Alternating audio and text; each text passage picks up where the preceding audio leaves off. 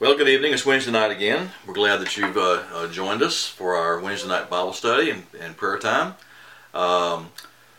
You've probably heard the report from the governor that we'll be moving into phase one in as far as restarting the world because of the pandemic on the 15th. And so you're seeing this broadcast on Wednesday night the 13th, and so we're planning on that. So we'll be making plans to do that with the guidelines that we have to operate under, because our plan is to follow the CDC guidelines and the governmental guidelines for phase one opening.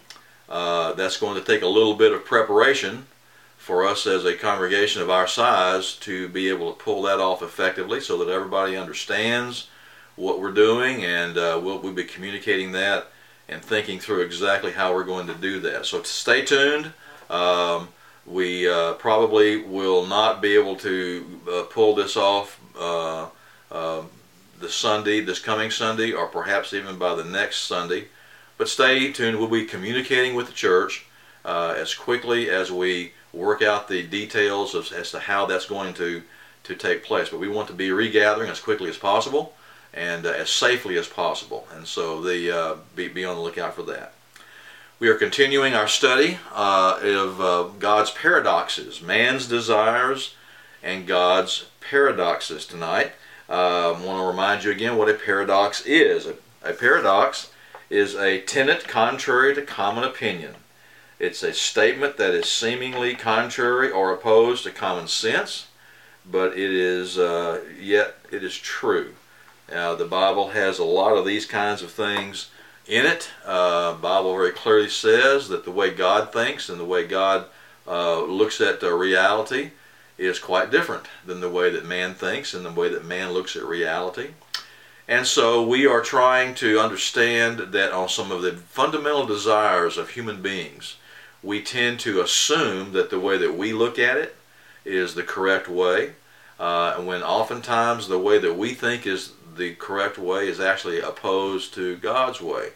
The book of Proverbs says there's a way that seems right to us, but in the end it leads to destruction because it is not God's way. And so we've been looking at these desires and the paradoxes, what is seemingly contradictory or contrary to common sense, and yet they are true. So we're looking at tonight the paradox of the desire to be great and powerful.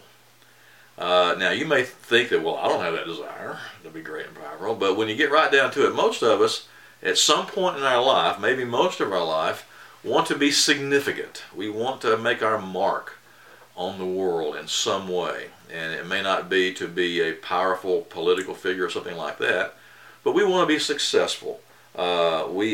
People will spend their lives striving for it. We spend money on it. We educate money on it. We invest in our children. We want them to be happy. We want them to be successful. There really is a desire to be a powerful and a effective person in different ways, but that's still a basic desire.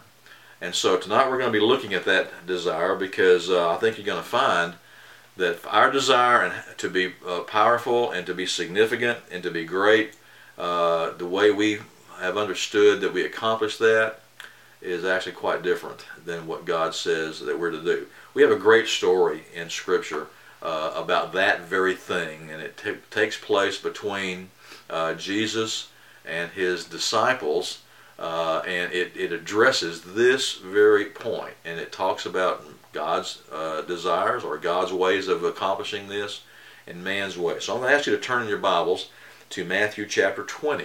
The passages will also come up on the screen, but we're going to read this story of a conversation and a situation that arose between Jesus and his disciples. Matthew chapter 20, beginning in verse 20.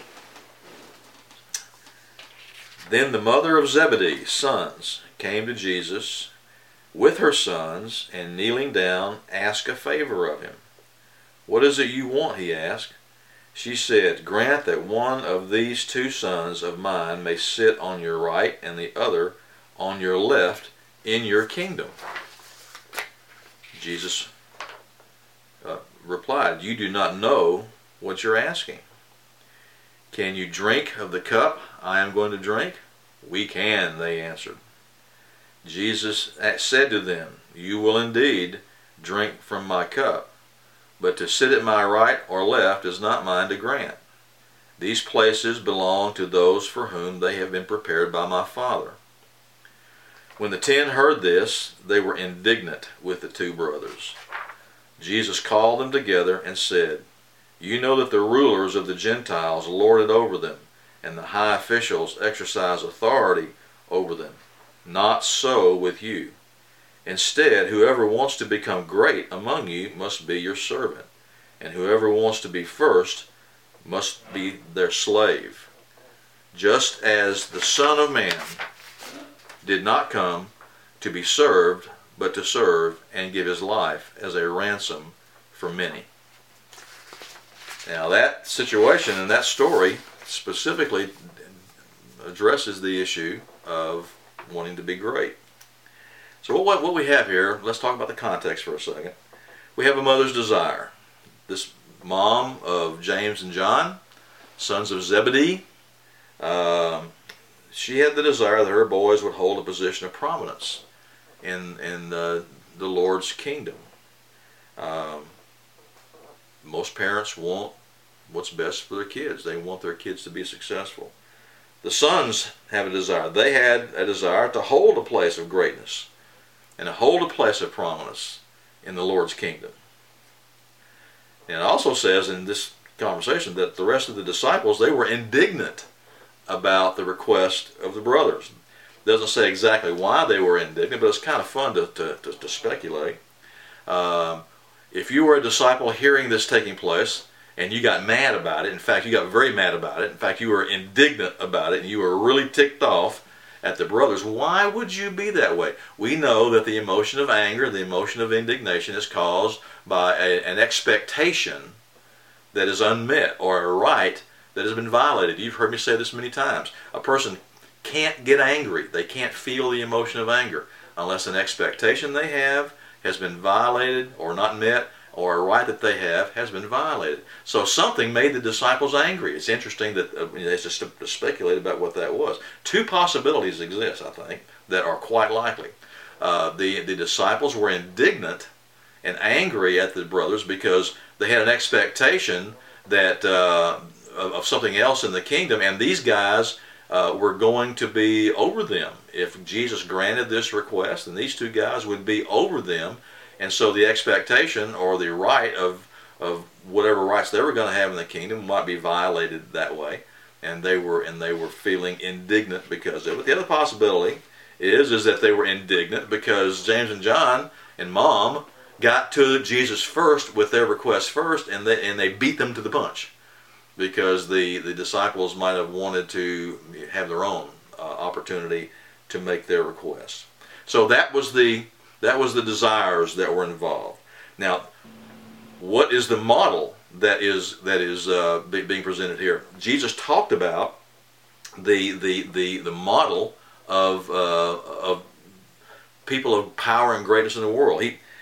He had several types of examples. I mean, the guys were perfectly aware of it. Of great people in the world, there were the political leaders, the Romans. They certainly influenced, and they dealt cruelly and harshly in their government. So you had the Romans, you had Herod, all those kinds of things. And political figures, the disciples were quite familiar with earthly authorities. You had the religious leaders that held authority over the Jewish temple, and they were proud, and the Pharisees and Sadducees and the religious elite, and they projected their authority and imposed their interpretation of the law. And so the disciples were quite familiar with the systems of authority that existed. They were well versed in it. They blistered and they chafed under the actions and the work of these leaders. Possibly they thought, well, if we were in charge, we wouldn't act like that. And they had a puffed up, perhaps a puffed up opinion of themselves, and they said, if we were in charge, we wouldn't be that way. Chuck Colson, a very prominent Christian thinker, says that worldly power is not inherently evil. But he said that worldly power is not inherently evil, but it is inherently corrupting. Unlimited power tends to corrupt people. And so the paradox is that Jesus said, do you want to be great? Do you want to be something? Then you must become a servant. And that is the paradox that we're looking at today. So let's look at the things that talk about being a servant and what we need to do and what we need to think about from the standpoint of God's understanding of how a person becomes great and powerful, and how it is different than ours. We're going to be looking at the issues involved in that. So, some things to understand about power and authority. Number one is that the desire to be great and powerful, this desire is not inherently wrong. All right? Jesus asked the disciples, are you prepared to drink the cup that I'm going to drink? Now, most people would interpret that, are you prepared to suffer and die and all those kinds of things, and it certainly would include that. But he also was saying that I am going to be, I will be given the kingdom of God, and I will rule it. And so part of the cup that Jesus was going to drink after his resurrection, when the kingdom of God was established under his rule on earth, was that he would sit in authority. That would be part of the cup that he's going to drink. And so he's asking these disciples, are you prepared to do that? Are you prepared to sit in authority as well as suffer the kinds of things that I'm going to do? And they said, we are. You bet, sure thing. And then Jesus, it's a very sobering statement when he says, you will surely drink the cup that I'm going to drink. And so we need to understand that there are, Jesus has told us, we're told later on in the Bible that as believers we're going to rule with Christ on earth when he returns and sets up his earthly kingdom. So there's going to be authority, and there's going to be positions of power and what have you that belongs not only to these disciples but any follower of Christ. We are told that we will rule with him. So that is a important understanding that is in the context of what we're talking about here. So the desire to be great and powerful is not inherently wrong. It becomes a problem, though. It becomes a problem when we confuse power and authority. Two different things. Okay, so what is power and authority? Power is the ability to affect one's ends or pursue or purposes in the world. Power is my ability to affect my ends and to affect my purposes in the world, and it is often maintained by force. That's what Jesus was talking about when he says these powerful people that I'm describing, they exercise power. They're in positions of authority, but they exercise that authority through power, and they lord it over you. They use coercion, and they use power, and they use force to lord it over you, and you as the recipient of that blister under that and chafe under that. So that's power. So what is authority? Authority is having the right to affect one's ends and purposes on this earth, but it springs from a system of authority established by God. Now, you may never have heard authority defined that way, but authority is the right to exercise my purposes and my ends in this earth, but it springs, the authority comes from systems of authority that have been established by God. So what are those systems of authority? There are basically four described in Scripture. I'm going to show you the slide here with that. It's got Scripture references on it. We're not going to turn to all those. We don't have time to do all that. But these are the four systems of authority that exist. God created systems of authority. The one, these aren't in any particular order. Okay, I could have put them in the order in which they are mentioned in Scripture, which would be the order in which they were created. If that was the case, then family would be the first one. Okay, so I'm not putting these on the screen in order in which they are first mentioned in Scripture, but there are four systems of authority. One is government. The Bible says that God has established government for certain purposes. All right, so governmental authority is a system of authority. Family. God has established the family as a system of authority and has certain functions within the system of authority. One is employment. Okay, now in the New Testament, this principle of employment is talked about in the terms of slaves and masters. Okay, so we're not advocating that slavery is a moral thing, and should be, but it is in the system of employment and how people make their living back and forth. So you have masters, you have slaves, you have employers, you have employees. Systems of employment. And the other is the church. The church is established by God as a system of authority to function and use the authority that has been given to the church in certain ways. So those are the four systems of authority. And those are legitimate authorities that have the ability to exercise and to affect ends and purposes for which they have been created, and to exercise the authority for which they've been given. So, not inherently, this desire is not inherently sinful, but it becomes a problem when we confuse power and authority. So, understanding systems of authority and versus power, I want to give you some principles. I'll call them these things food for the soul. So, I'll give you some principles to think about in applying this teaching on God's desire regarding being great and powerful. First one is for those who are in authority. If you hold a position, or you hold a place that is a place of authority within God-given systems, you're a governmental leader, you are a leader of your family, you're a leader in your job, and you're a leader in the church. Okay, for those in authority, how do those folks exercise their authority? They exercise it in love, they do justice, they protect, they lead, they serve, and they do not exert coercive power. A person in authority has the ability to exert coercive power. Now, exercising authority is not necessarily when a parent exercises authority with the children, and there is discipline and there is punishment and those kinds of things. That's not particularly pleasant, okay?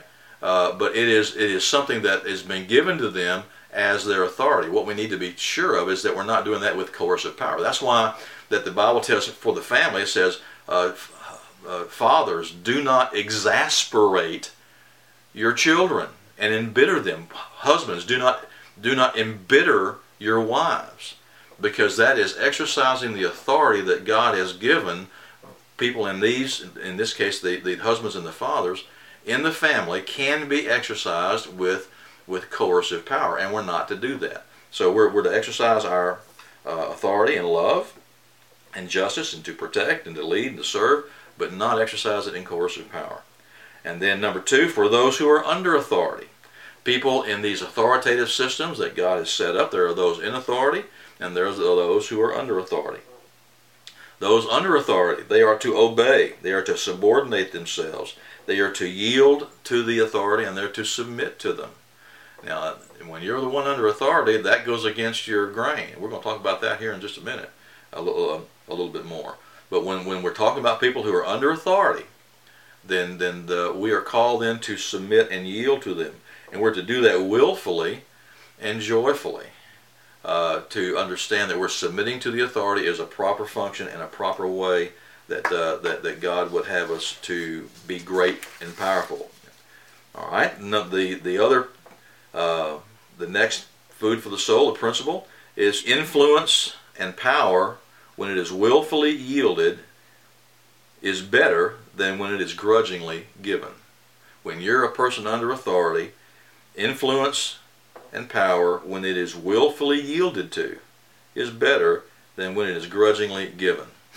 We have heard a lot about this very thing with all of this social distancing and CDC guidelines and governors and presidents putting forth these controls, I have heard a lot of grousing. I've heard a lot of complaining. I've heard a lot of response from those of us who are under the authority. Now we've got to understand something.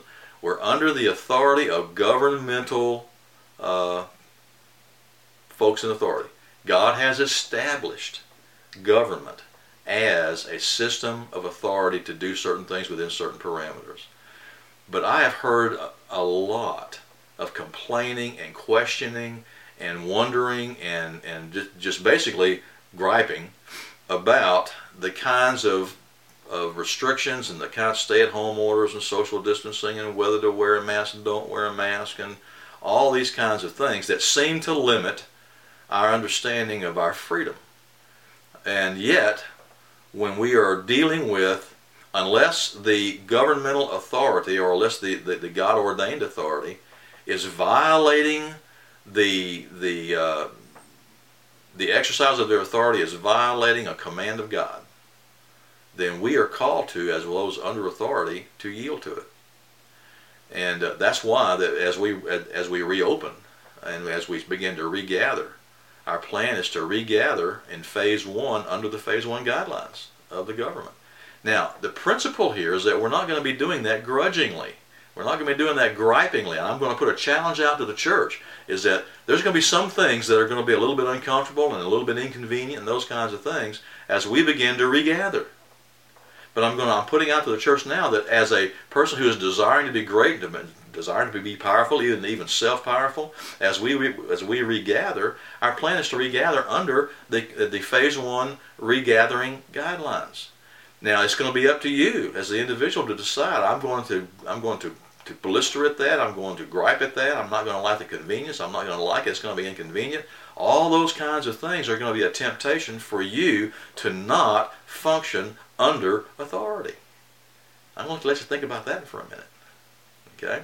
And so we are going to attempt, because there's been no attempt by the government made to keep and aimed at the church and aimed at the Christians to persecute us. There's been no attempt made for that. It's been inconvenient and those kinds of things.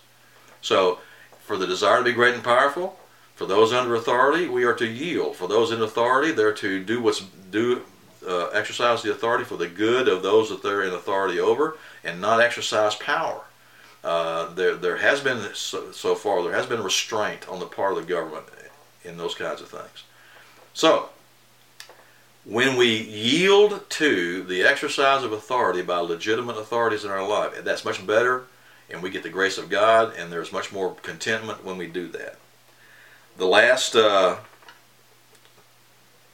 I want you to ponder about, number 4, is therefore, if we want to have power and influence, I must respond correctly to those in authority over me.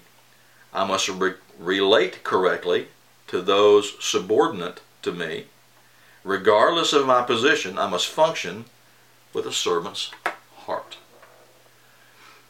God's desires for us to meet the legitimate desire to be self-sufficient, to be great and powerful, to be significant, those kinds of things. Nothing wrong with that, as long as we don't confuse power and authority, and that when we understand authority, that we respond to it correctly. If I'm going to have power and authority and influence, I must respond correctly to those in authority over me. I must relate correctly to those who are subordinate to me, and regardless of my position, I'm to function with a servant's heart. Think about that one as we move into phase 1, and as we begin to regather and respond to the phase 1 guidelines that have been set up, and it will be much better if we can do that joyfully and patiently and do it as unto the Lord. Okay, well, we'll see you again next week. Have a good evening, and we'll talk to you later. Goodbye.